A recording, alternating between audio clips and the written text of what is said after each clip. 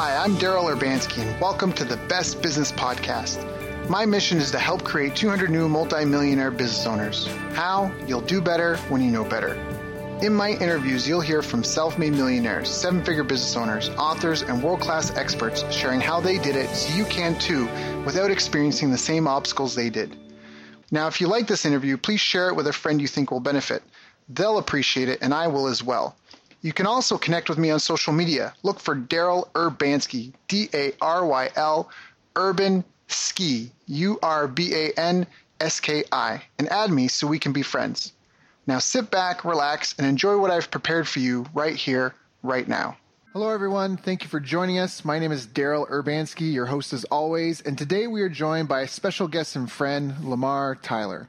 Lamar, along with his wife Ronnie, successfully leveraged social media to move the couple's website, blackandmarriedwithkids.com, from a small personal blog to an international brand with over 500,000 Facebook fans and followers.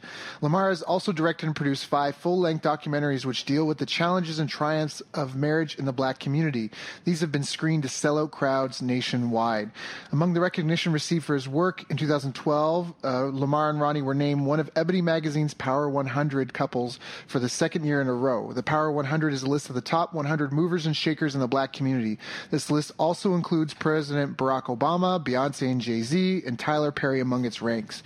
In 2014, the couple were selected as finalists for Black Enterprise's Family Business of the Year, and in 2015, they were nominated as finalists for the Infusionsoft Small Business Icon Award. I've asked him to join us today to share some of his inside secrets to building a massive following and growing a successful business. Thank you so much for joining us today, my friend. How are you doing? I'm doing excellent. And thank you for having me on. I'm really privileged to be here. Yeah, well, it's an honor and it's a pleasure to have you here. I know for you, you know the journeys and the ups and downs, the inside out, but you've really accomplished something phenomenal. You've got a massive following. You've got some great feature films that are under your belt, and you're doing it. You're out there changing people's lives. So for you, definitely, it's an honor and a pleasure for us to be able to share and learn from you, because there's a lot of value and insight that comes from the experience in what you've done. So again, just thank you for your time. I know you could be with your wife or your kids and just doing what you got. But thank you for coming here to share with us. So now I wanted to ask, because how did you even get into this business? How did you even get started? Did you come from an entrepreneurial family? How did you even get into, running a business? I didn't necessarily come from an entrepreneurial family, but I think entrepreneurism has been something that's been in my blood since I was a kid. I was doing a Facebook status the other day, and I talked about the fact that I started my first business when I was in 6th grade with my buddy, Greg, up the street, right? We were classmates, and we had 2 lawnmowers, and we said, all right, we're going to tackle this neighborhood. We're going to tackle our neighborhood. We're going to dominate. Right. We're going to get as many houses and lawns as we can.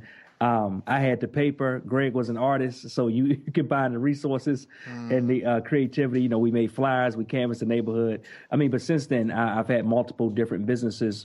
And, while I had those businesses, I didn't have an investor. I didn't have a trust fund. Right. So I worked my 9 to 5 during the way over the years. And throughout the process, I loved how you talked about being on a journey. You mentioned the word journey. That's definitely what it's been, as I, did some things that worked, did some things that didn't work over the years. But when we tapped into blackandmarriedwithkids.com, we tapped into the documentary films that we do now. We tapped into really learning how to build and leverage an audience. That's when things took off.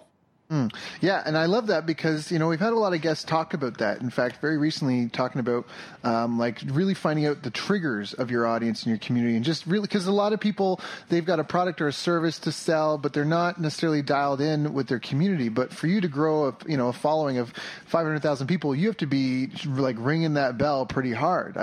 You can't fake and lie having that many. I know people that have paid and they've got 1 million followers on their fan page, but when they post, no one engages. When you post, people engage. There's real people on the other end of that. So, how did you resonate? I guess, can you talk a bit about that? If you were to start over again, what are some of the pillars or the tenets that I guess helped you grow to build such a massive following? Sure. Well, one of the first things, right, when we started, we didn't necessarily start as a business. We started as a blog. So it was just a blog that my wife and I, we created in the corner of our bedroom in Waldorf, Maryland, right? A small town just south of Washington, D.C. Mm-hmm. So when we started that blog, the reason it worked so well is because we were speaking to an underserved community. And we knew the community was underserved because we were a part of it.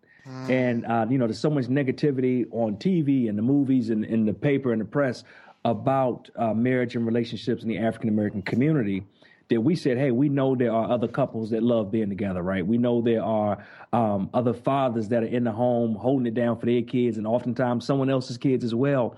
But they never get the recognition. They're never talked about, and they're often just ignored as if they don't exist. So we said, we'll create this platform, blackandmarriedwithkids.com, to uplift, encourage, and promote marriage and parenting in the Black community.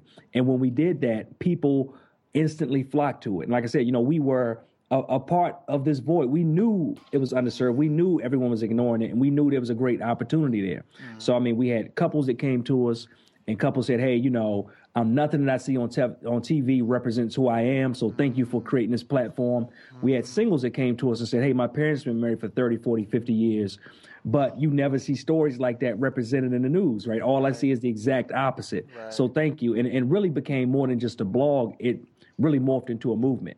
Mm-hmm. And you talk about, okay, like what are some of the pillars and things that we would look at going again if we did it all over?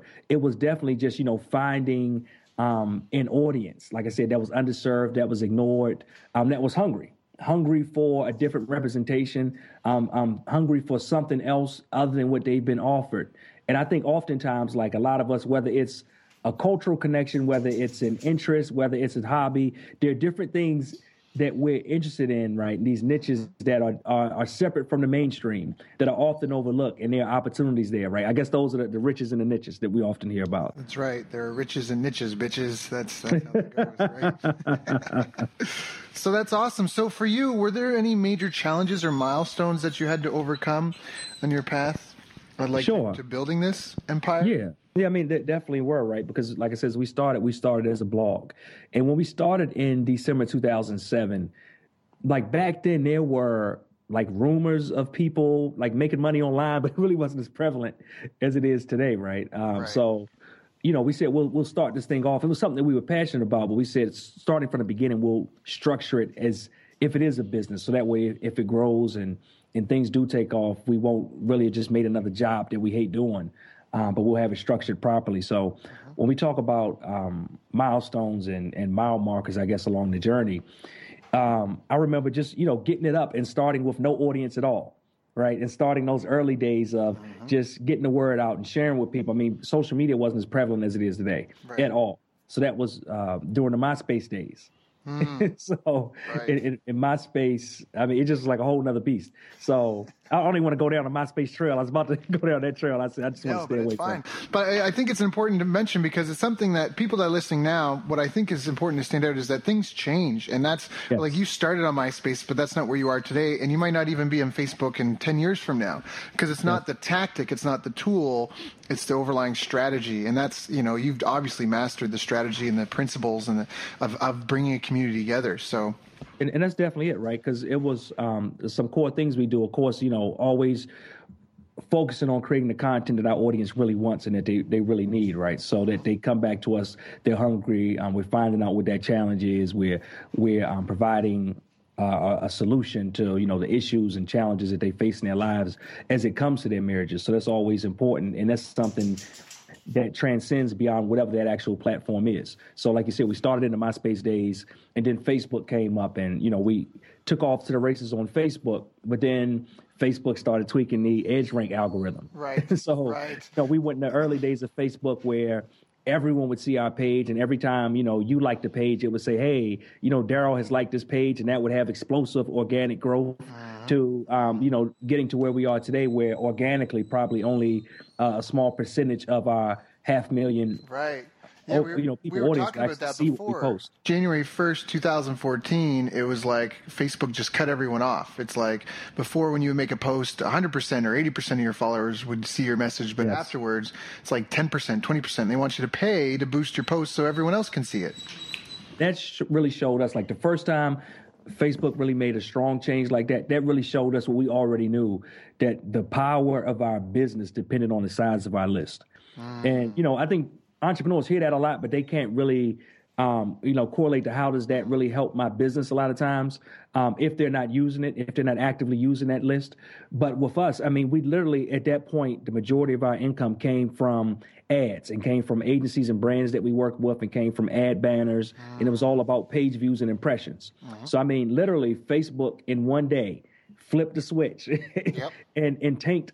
We got the majority of our traffic from Facebook because our page was so big and so large, but they literally tanked all the traffic to our site in one day with one change. But luckily we had an email list with, I don't remember at that time, it probably was 20, 30, 40,000 people on it that we could still keep sending articles to. And then we started to make a transition from saying, hey, let's stop focusing on those agencies and brands. Let's really focusing on serving the people that we should be, our readers, and let's do a better job of creating products and services that fulfill their needs. And since then, we've transitioned from 80 to 90% of our revenue being generated from ads and campaigns from brands and agencies to 80% of that revenue being generated directly from our actual customers, which puts us in the driver's seat of how we generate income, when we generate income, and how much we actually can make. Yeah, and it gives you so much more control in your business. Yes. Yeah. That's awesome. That's huge. And I want to just highlight a couple of key things that you mentioned here.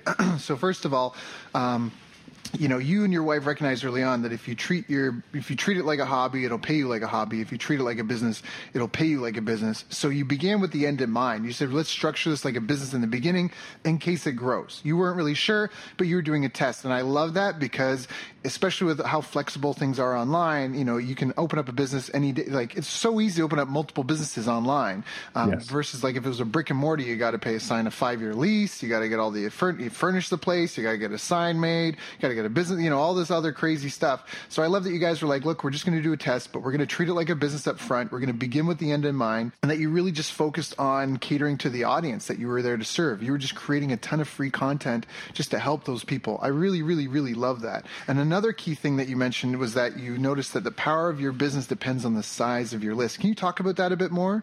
Sure. I definitely can. And before I even go into that, I think you hit it on the head because the cost and the barrier to entry is so low with so many web-based businesses. Like there's really no reason for you not to treat it like a business from the start. And my wife and I, we talk to a lot of early stage entrepreneurs, right, that are just trying to make that transition or that are working a 9-to-5 and trying to figure out how they can leave the 9-to-5 that they hate and really do the work that they're passionate about and build a business around it. But what we often tell them is that, hey, like you can't build an empire on free stuff. Because there's so many entrepreneurs who want to use like the free version of MailChimp, right? And the free web hosting service and the free website building service. And their business reflects all of those things. So you really, like you said, have to position yourself correctly from the beginning for growth, so that when you do grow and when you do build this business, you really have the systems in place to really take it and scale it to the next level. So I just love that. Actually, I love that so much. I forgot what the question was. Could you tell me what the question was again? It's funny because I'm just actually writing that. I'm a writer downer, even though I got my computer in front of me. It's like, because even if I never look at my notes again, just because you have to think it while you write it, it's like it just gets you in your brain better. That's why I recommend all our listeners have pens and paper when we go through this. So I was just writing down, if you use free tools, your business will reflect it. And I think that's a good point. Like you can start off with the free tools in the beginning, but it's that, again, you treat your business like a hobby, it'll pay you like a hobby. If you treat it like a business, it'll pay you like a business. And I wrote that down because I'm notorious for, outsourcing to overseas and not necessarily getting the most qualified people. And it's just funny because you said that there was a couple pain points where I've had to redo things because it didn't have the look and feel I wanted. And if I had just done it right the first way, so that was just something personal there. But and at the same time, as you grow and your cost increase, it's really a sign of success as well, right? I mean, sometimes it hurts to have to go from, this level of the platform to the next level, but it's a sign that you're actually doing something right. And hopefully as you grow, the actual our revenue is actually growing along with you. Yes, very, very true. Which kind of brings us into the other question, what I said. So you're talking about the power of your business depending on the size of your list. Yes. I asked if you could talk about that a little bit more, like lists and list building and different types of lists, at least as far as your experience has been. Definitely, yeah, right. So when we talk about lists, I mean, just so many times, like having that built-in list and audience has really saved our business. And we wouldn't be here today if we hadn't had a home base, which is our website, and a list. And I know you and I before, we talked about the importance of having that home base. I mean, we have over 500,000 people on Facebook. And since we work with alongside, and with great friends, a lot of online influencers, a lot of people we meet have an amazing audience on Twitter or an amazing audience on Instagram, or maybe it's, Periscope now, whatever the new latest and greatest thing is, but they're not really setting up a mechanism to actually attract those people back with lead magnets or opt-ins or some way to capture that information, so that when Facebook becomes the next MySpace and it goes away, they have that information from their customers and from their leads captured so that they can still move on with their business. Right. And like I said, whether it was Facebook changing edge rank algorithm, whether it was, how much we actually got paid and the CPMs and things like that going down and lowering over the years, right? That happened as well because people were no longer clicking on ads. And the only way they wanted to pay us a high CPM is if we put, pre-roll for the video, and we got an ad that pushes down on the page and stays up for 30 seconds and all these things that really just interfere with the user experience when they come to your website that we didn't want to do. So, we really had to focus on, okay, not just getting people to the site, but what can we do to capture them when they come? Right. And also looking at how they actually use the site, which has changed over the years. So when we first started, early, in the, close to the early blogging days, a lot of people would come to our site every day, and it was a community. They would leave comments every day, and we knew who each person that commented was. If they had a website, we would check out their website. And it really was like people coming every day to your doorstep and saying, hey, what do you have for me today? Like, what's new and what's fresh?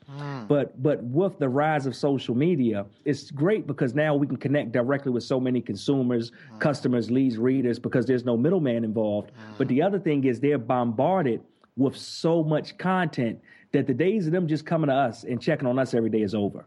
So we have to actually make sure we're doing a great job of marketing that content and getting it in front of them, and realizing also not only we get it in front of them, but we're doing interrupt marketing, right? Like they're doing something totally different. They're not looking for our content. They're, laughing at videos. They're finding out what's going on with their family. And then all of a sudden an article from Black and Married with Kids pops up in their Facebook stream. So they click on that and they come to us. And even now when they leave leave comments and they want to have a conversation, they don't necessarily leave that conversation on our site, right? They'll come from Facebook, read the article, then go back to Facebook and leave a comment in the thread on Facebook. So really just how people interact and use our site is always changing. It's always totally different. The platforms are always changing. But what has to stay consistent is the fact that we have a home base, a presence, and the fact that we do our due diligence to make sure we not only attract those people, but capture them so we can do the next step, which is actually making sure we convert those people from readers into customers. I love that. Let's talk about that for a second, because that was really good. Because you've got a massive following, and obviously, like you said, you had a blog, and there used to be this whole like inbound marketing buzz craze that was around back in the day. And I'm a big fan of inbound marketing. I think inbound marketing is great. Inbound marketing, for those that aren't familiar with it, it's essentially putting out great stuff out there, building a great reputation, and just letting business trickle into you. And that's great, and it works really well. But it's not scalable at the same way that interrupt marketing is, where you can just pay to put your ad in front of people and you've got something that is palatable, that appeals to a certain part of the audience. Like, so what I love about you is you're telling me is like, we're using both. So I love that. Like, and these are key things. I mean, we talked about this before. I mean, YouTube, if you guys go to archive.org, this is a site you can use that can show you the history of any website. It basically takes a screenshot of all websites on the internet and kind of keeps a catalog of them over time. You can go and put in YouTube and go very back to the very first screenshot, which is April 28, 2005. And YouTube used to be a dating site. That's what YouTube started as. I'm a male or female seeking everyone, males, females, whatever, between this age and that age. And YouTube was supposed to be your channel where you upload videos of you and your life and your dog and whatever you got going on, so you can kind of get to know each other. And so I love that you say like the platforms will change and that, but what you guys have is you've got a home base, you got your own products and offers, and then you're not afraid to spend money to meet people wherever they are and bring them back into your world.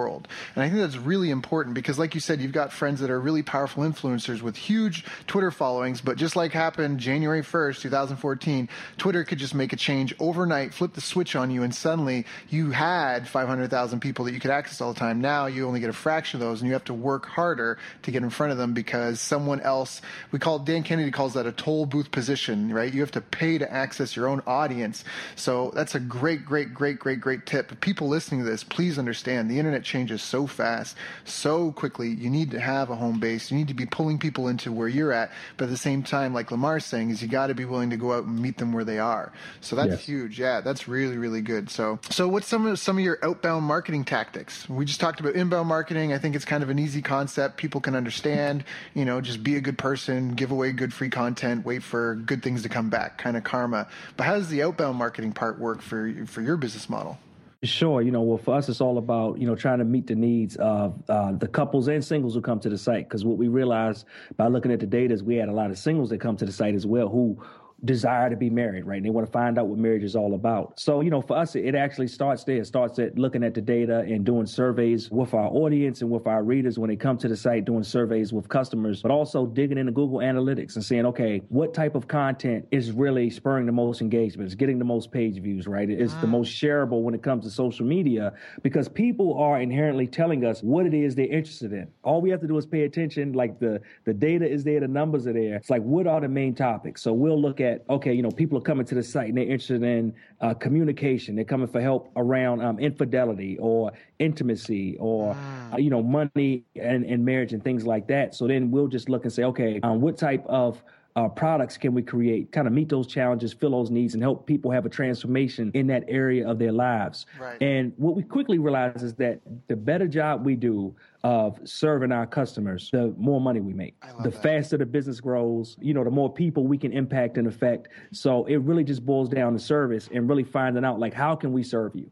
How can we serve you? So, like I said, first thing we do is we look at the data and we look at what are the things that they're already telling us they need help with, they're coming to us for, and the resources they're trying to get from us that we may or may not already have in place. Then, it's all about creating great content. It's all about creating a lead magnet so we can actually capture and attract people, whether they are checklists, whether they are PDFs. So we have a free 4-part video series that does very well for us. And then, like I said, making different products as well, like our films. When we actually create our documentary films, it's great because I often tell people, like, I'm not a filmmaker in the traditional sense of it's just 100% creative. I make films the same way we make content for the website. I look and I say, okay, like, what are the things that our audience is coming to us for? And then we actually create documentary films around those actual topics. Then we sell and we market those films. So, whether it's a film, whether it's an ebook, an audio book, a membership site that we have, everything kind of goes through the same process of finding out, like, what's the need? How can we fill that need?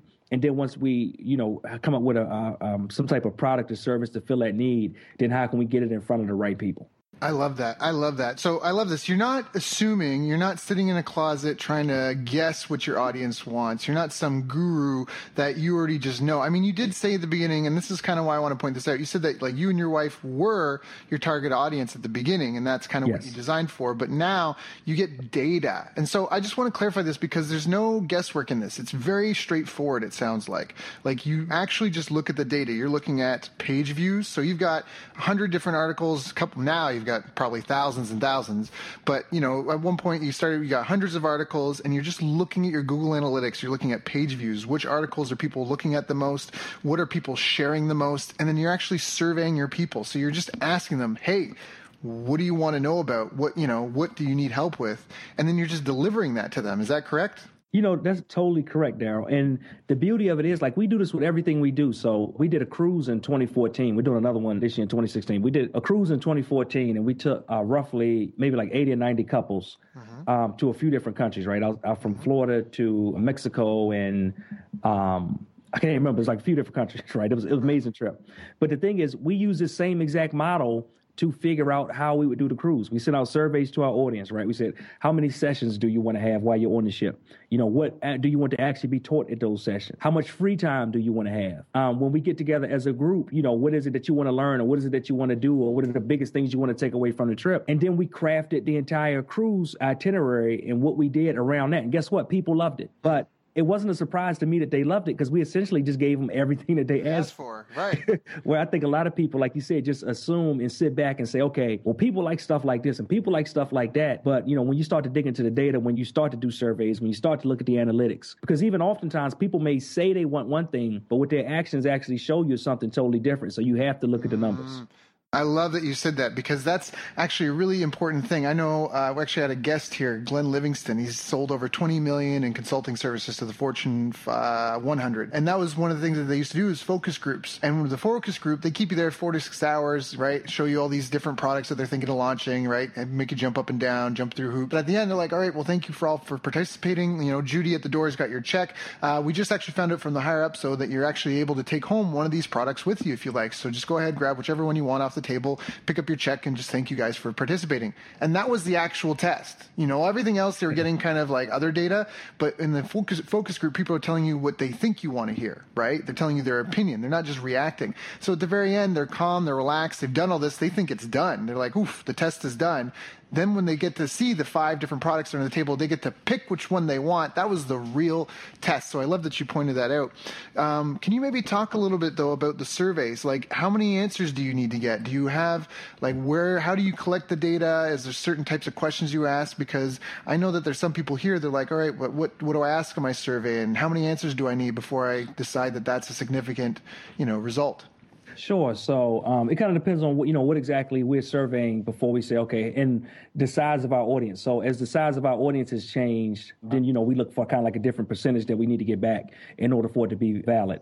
But, what we always start with demographic data, because we want to know who are the people that we're engaging with for our customers, the people that make, come onto a trip like the cruise, or the people that are joining our membership site. So, we want to know the ages, and do they have kids, and what is the household income and things like that. And then that's also information that helps us when we do still work with, brands or agencies, or we go after sponsorship dollars. That's all the information that they want to know from a corporate side. So that helps us there as well. But then, like I said, we want to really dig into, okay, what are the biggest challenges that you face? Like I said, we already know, like around marriage, there are certain core issues that most people gravitate towards, they're having problems with. So, and like whatever it is that you do, whatever your industry or business is, like what are those kind of main issues, right? Maybe like the main top 10 issues. And we had like I said, for us, might be communication and infidelity and things. But then we had some of those others that may not be as popular, talked about as much, because we didn't want to assume. And then we still may have like an other where they can fill in the blank and kind of type and tell us what it is that they want or what it is that they need.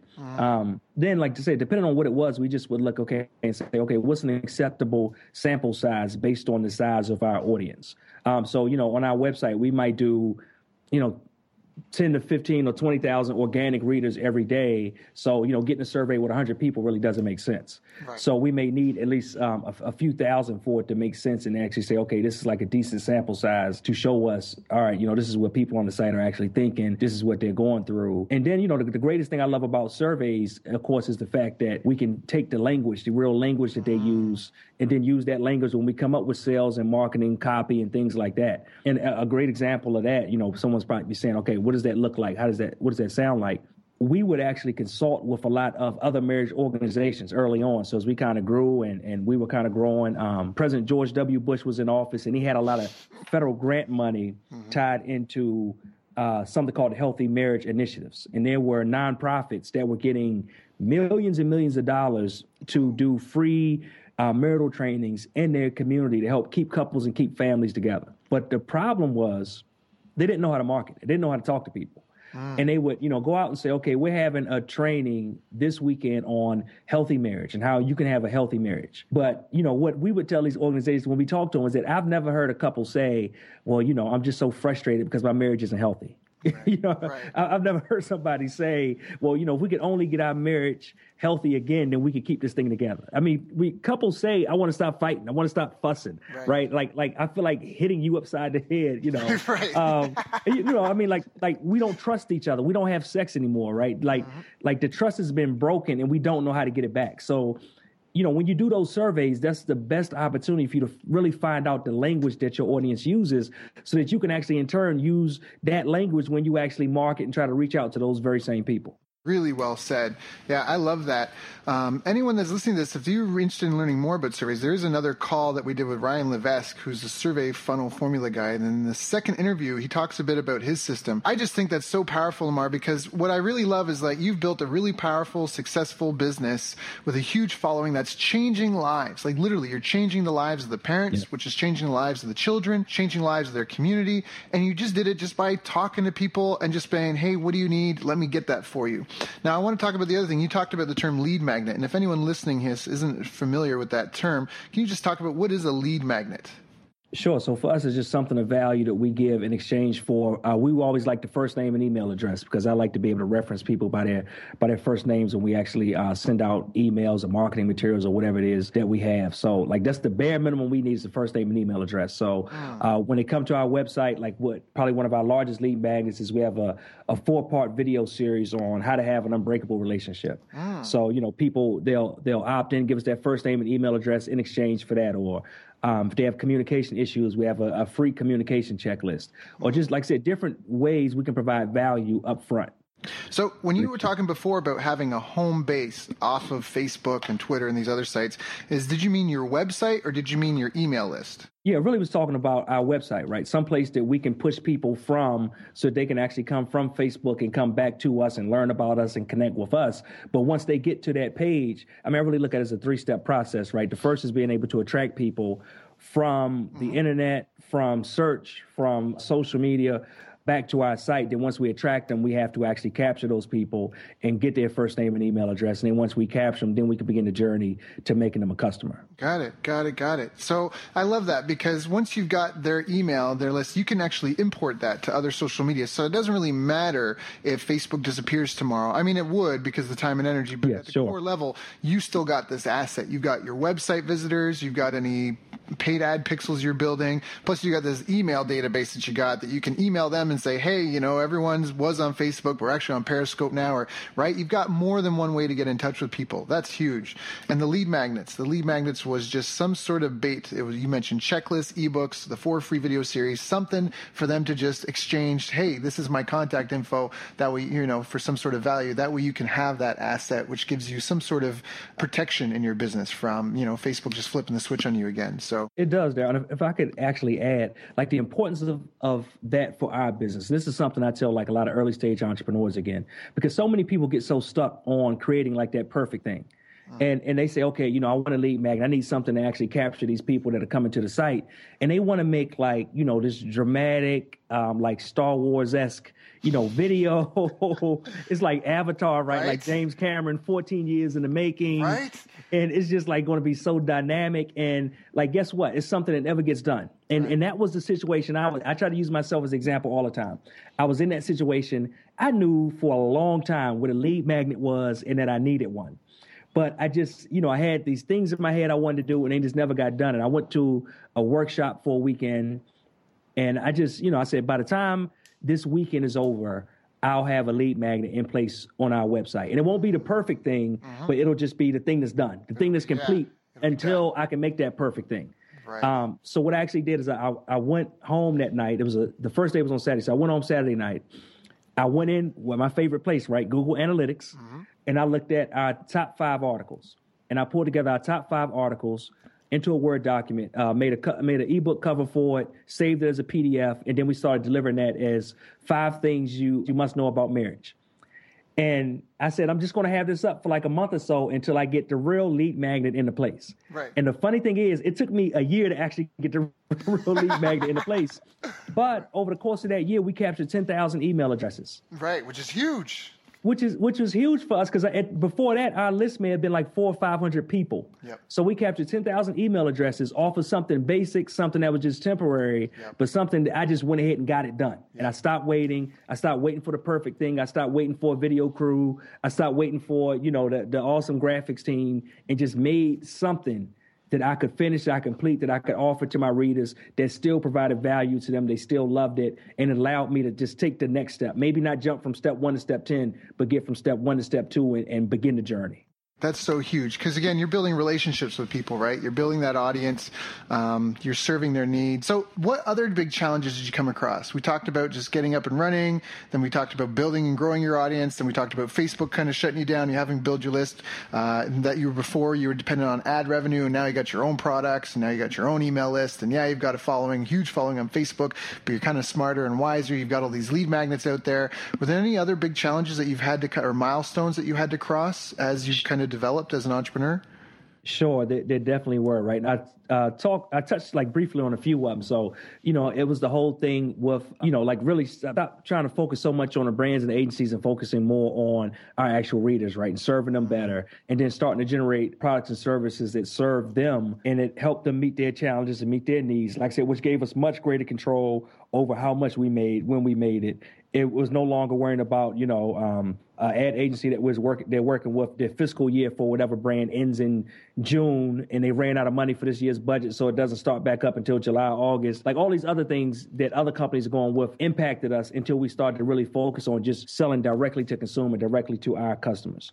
Something else that we really had to work on shifting our mindset around was, since we started, we didn't start as online marketers. We really started just as bloggers and as content creators. And we really had to get that free thing out of our mind. Because what happened is, we built this website, right? And it was getting, tens of thousands of readers and hundreds of thousands of readers, and it was great, but we really didn't pay anything to get those people. And then we built this Facebook page. And, I remember we started the Facebook page. I told my wife, we actually started when we released our very first documentary, and it was 1 month before our first screening. And I told my wife, I said, look, I'm going to set up a Facebook page. I'm engaged with the people every day. I'm going to post great content, but I want to set the expectation that these things just don't blow up overnight. So I said, hey, I'm going to try to get 700 people on that Facebook page in the first 30 days. That's my goal. And in the first 30 days, we had 7,000 people. That's awesome.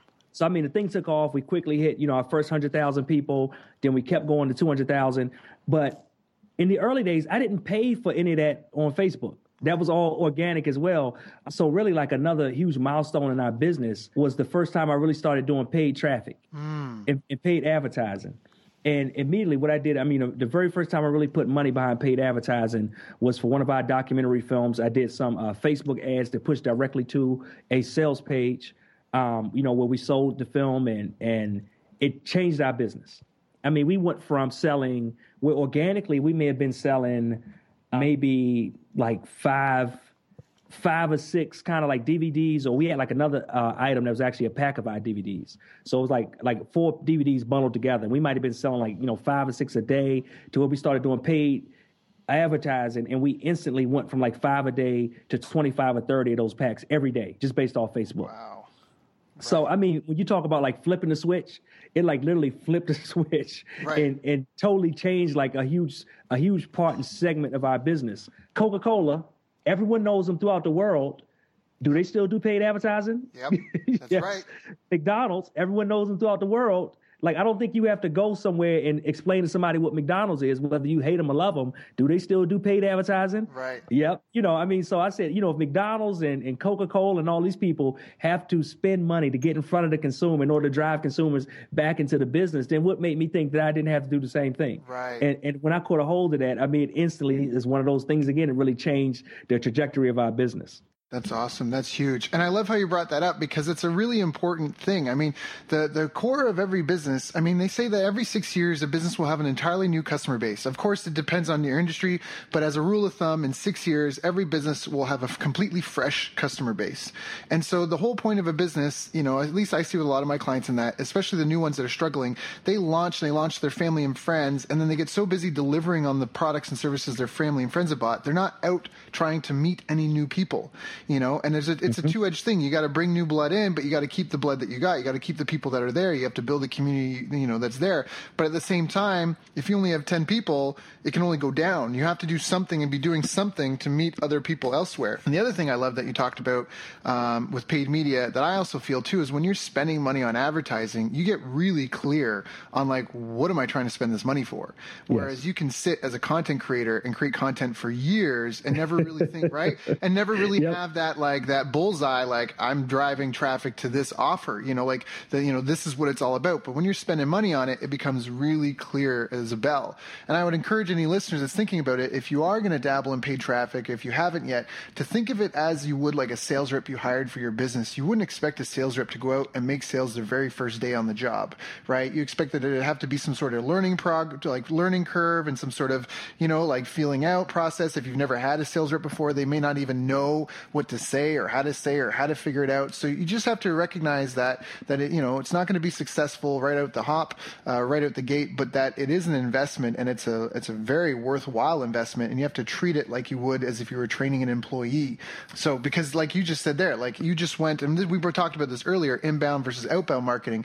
Inbound marketing is great. You want to be putting content out there. You want to be building your brand and building your reputation and delivering great stuff, but it's not scalable. That's what you just said, Lamar, based on what you said. It's not as scalable as it is the outbound marketing. That if, you went from selling 5 to 6 DVD bundles a day to 25 to 30 per day, that is almost life-changing money. If you had a successful business when you were selling 5 to 6 DVD bundles a day, and now you're selling 25 to 30, that's like a 5-fold increase on your income. And that's exactly what happened. That's exactly what it was. And then really that gave us the revenue to start doing different things that we'd never been doing in the business before.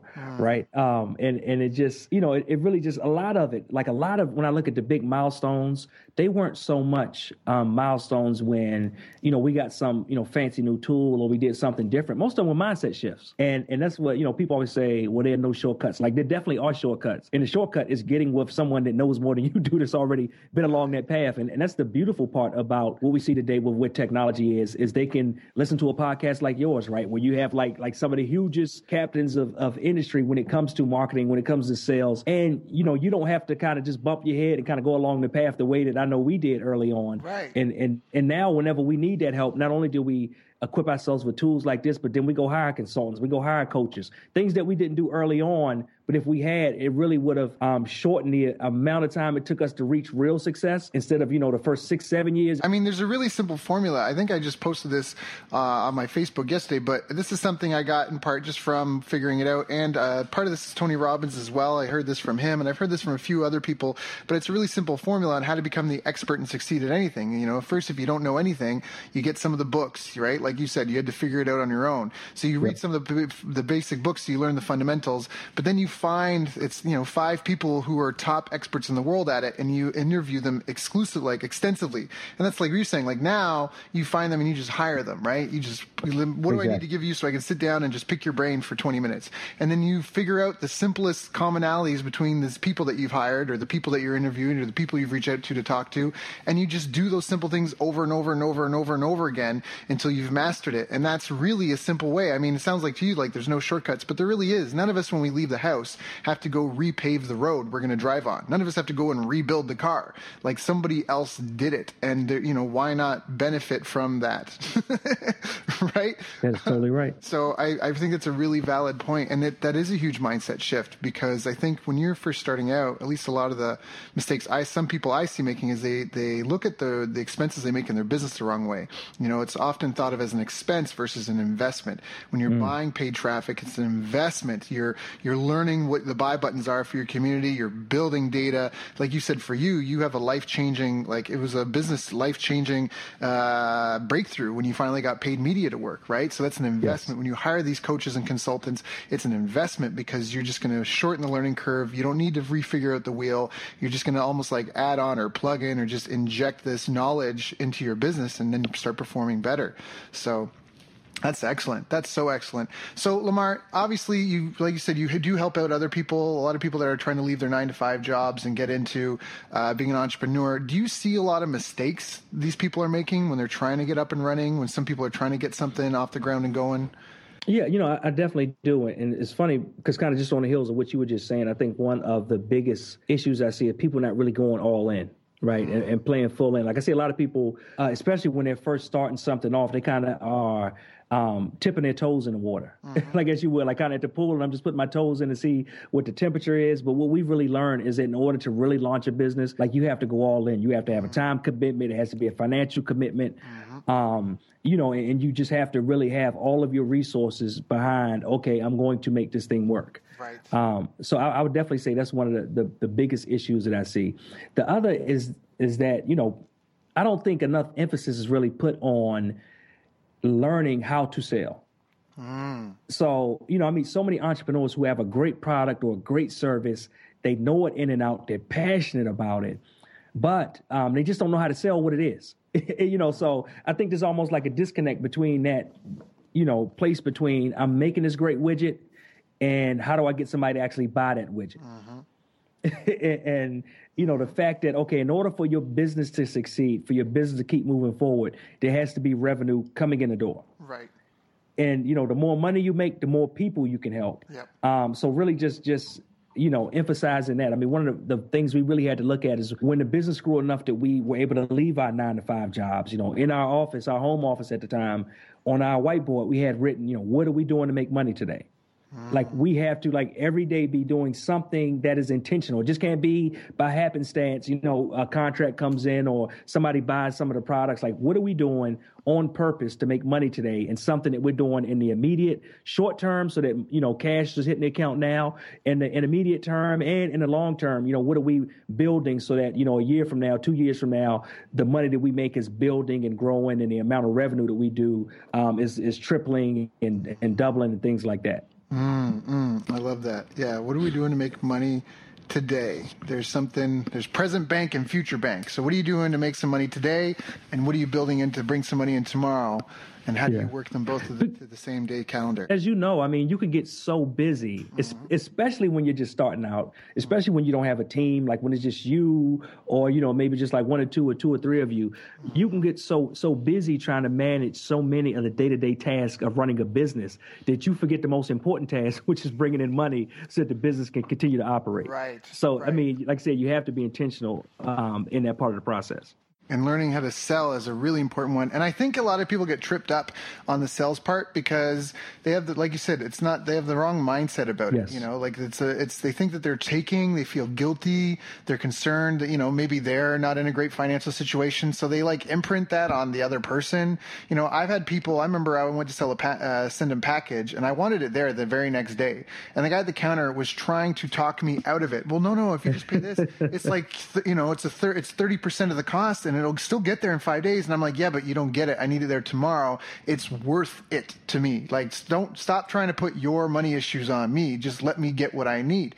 And so that's the same sort of thing. And if anyone feels they face that, again, just focus on, it kind of comes back to what we talked about at the beginning, creating content your audience wants and needs, and really just diving in and looking at what are people focused on? What are they sharing? What are they talking about? What are they telling you in the surveys? And just come from it kind of from the angle that if, almost like if you had the cure for arthritis, would you feel bad about talking to someone suffering from arthritis and being like, hey, you should really try this? That's probably a good tip too.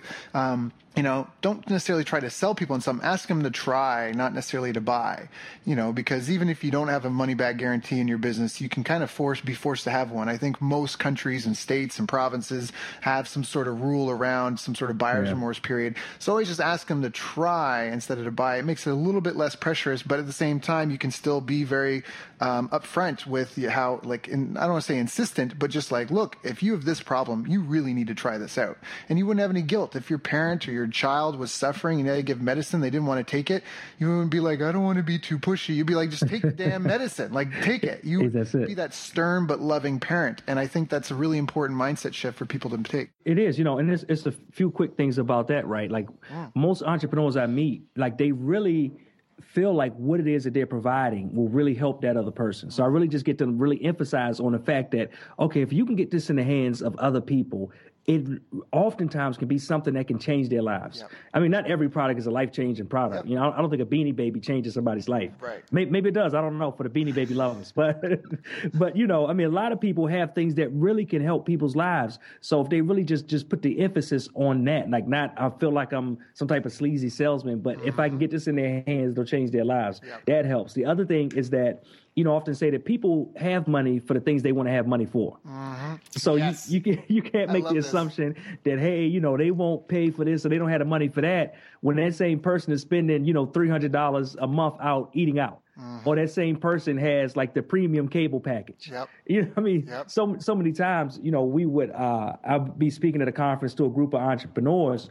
And our business can, be bringing in a lot more money than a lot of people in the room, but I'm probably driving the plainest car out of anyone in the room, right? Right. So they're driving the brand new big body Mercedes Benz with this and TVs and headrest and all these other things. I mean, people have money for what they want to have money for. And something I learned when I was young, when I was in college, I applied, saw an ad in the newspaper on, you can make up to $20 an hour for college kids.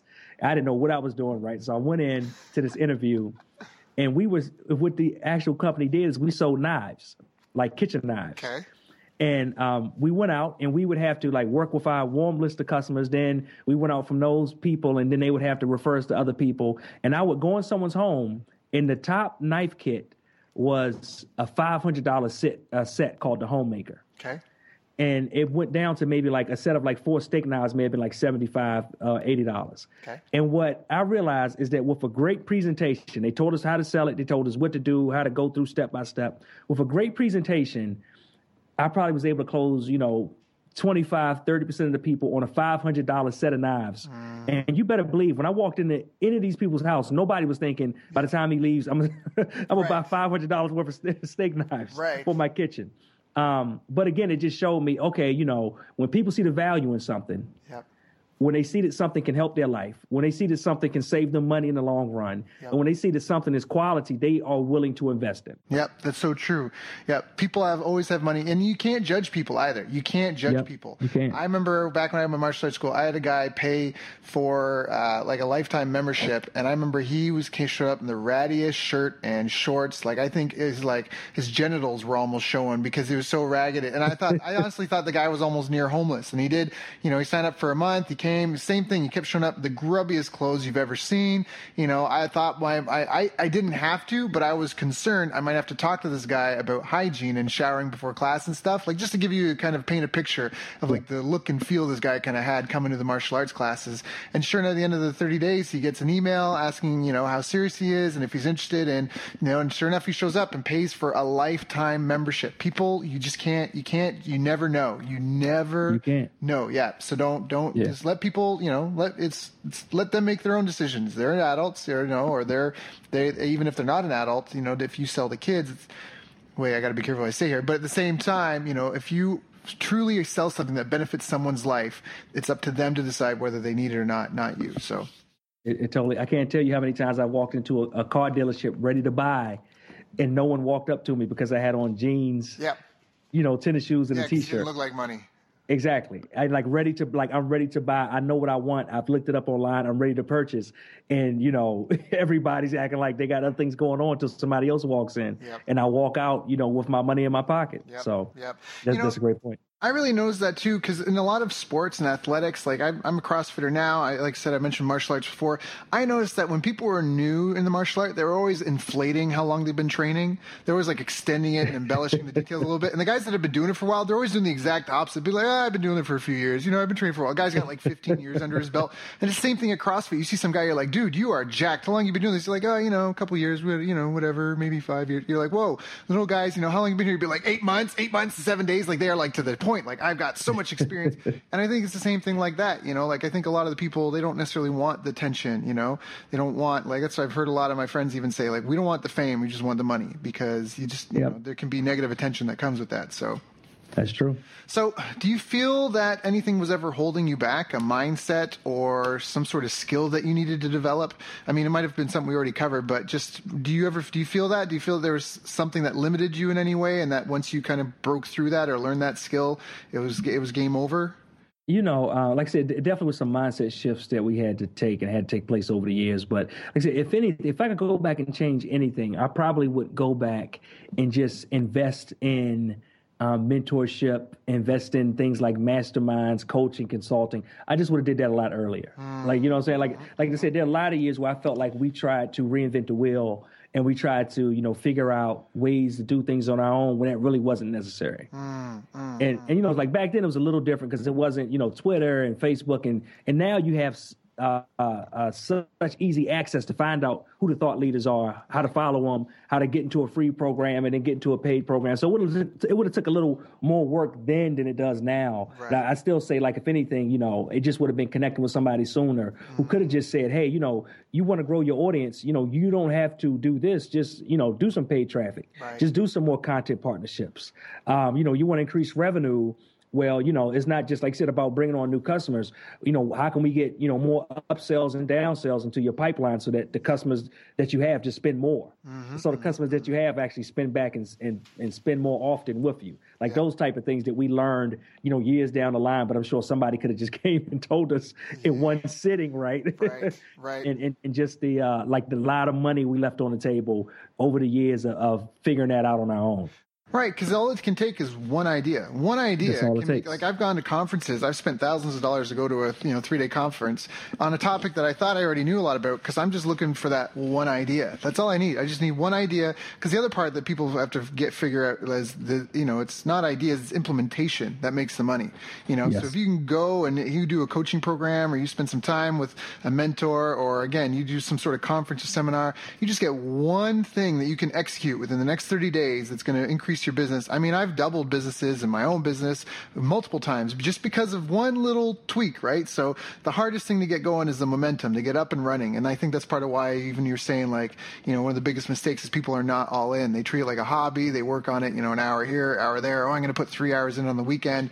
If you really want it to be a business, if you put full-time hours into it, it's going to be hard to fail. I know Elon Musk talks about this and he's a huge advocate. He's a self-proclaimed workaholic. And he's like, if you put in 90 to 100 hours a week and your competitors are only doing 40, 50 hours a week, then in 6 months you will do twice as much as your competitors. How can you fail? How can you fail if you're putting in twice as much work as everyone else, right? But it's really easy to fail if you're only putting in a third of what everyone else is doing.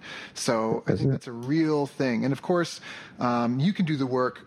You don't have to do the work, but that work can't not get done. So if you don't do it, somebody else has to do it, but that work can't not get done. And that is the power of building a team, which we also talk about a lot on the show. So Lamar, is there anything I didn't ask you that I should have asked you?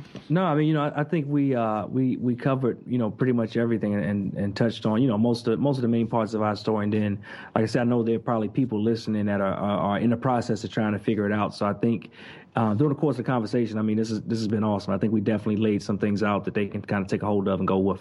Oh, yeah, it was huge. I mean, we talked about just beginning with the end in mind. So if you wanted to be a business, to do it straight up, that how an online business, how you can test small, how you're just creating content for your audience based on their want and needs, having a really focused audience, using things like Google Analytics and figuring out, page views and most shares. And even if it's not your content, look at your competitors and see what's being most shared on their site, what people are liking the most, what pages they're looking at the most. Surveying is huge because not only do you find out what people want, but you can learn the language that they're using. Like you mentioned that, right? The words distressed couples are using is not the same as the technical term.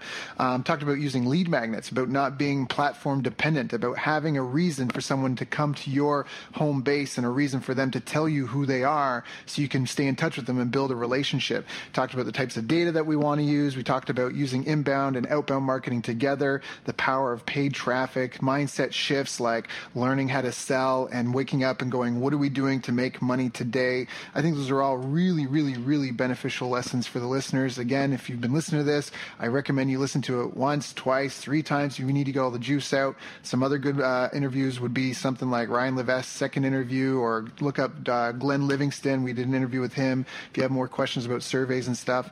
And Lamar, you also have a Facebook group, right? You've got some resources for some of the people here on the show, don't you? Yeah, totally do. We have a Facebook group called Traffic, Sales, and Profit with Lamar Tyler. That's a totally free group, and it's an amazing group of entrepreneurs that are there to like uplift and encourage. Oftentimes we entrepreneurs that just aren't in a circle of other like-minded entrepreneurs.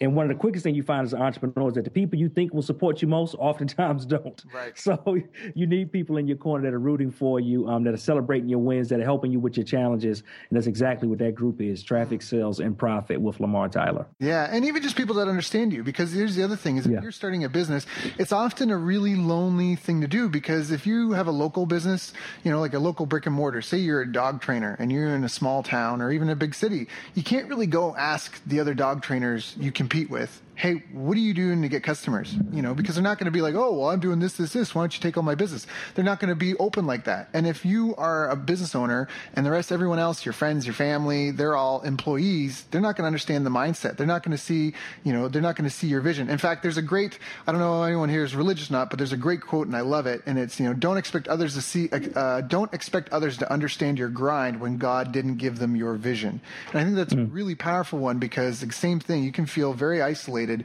in your home, in your in your community, if you don't have a place to connect with other people. So I highly encourage it. I'm a part of that group.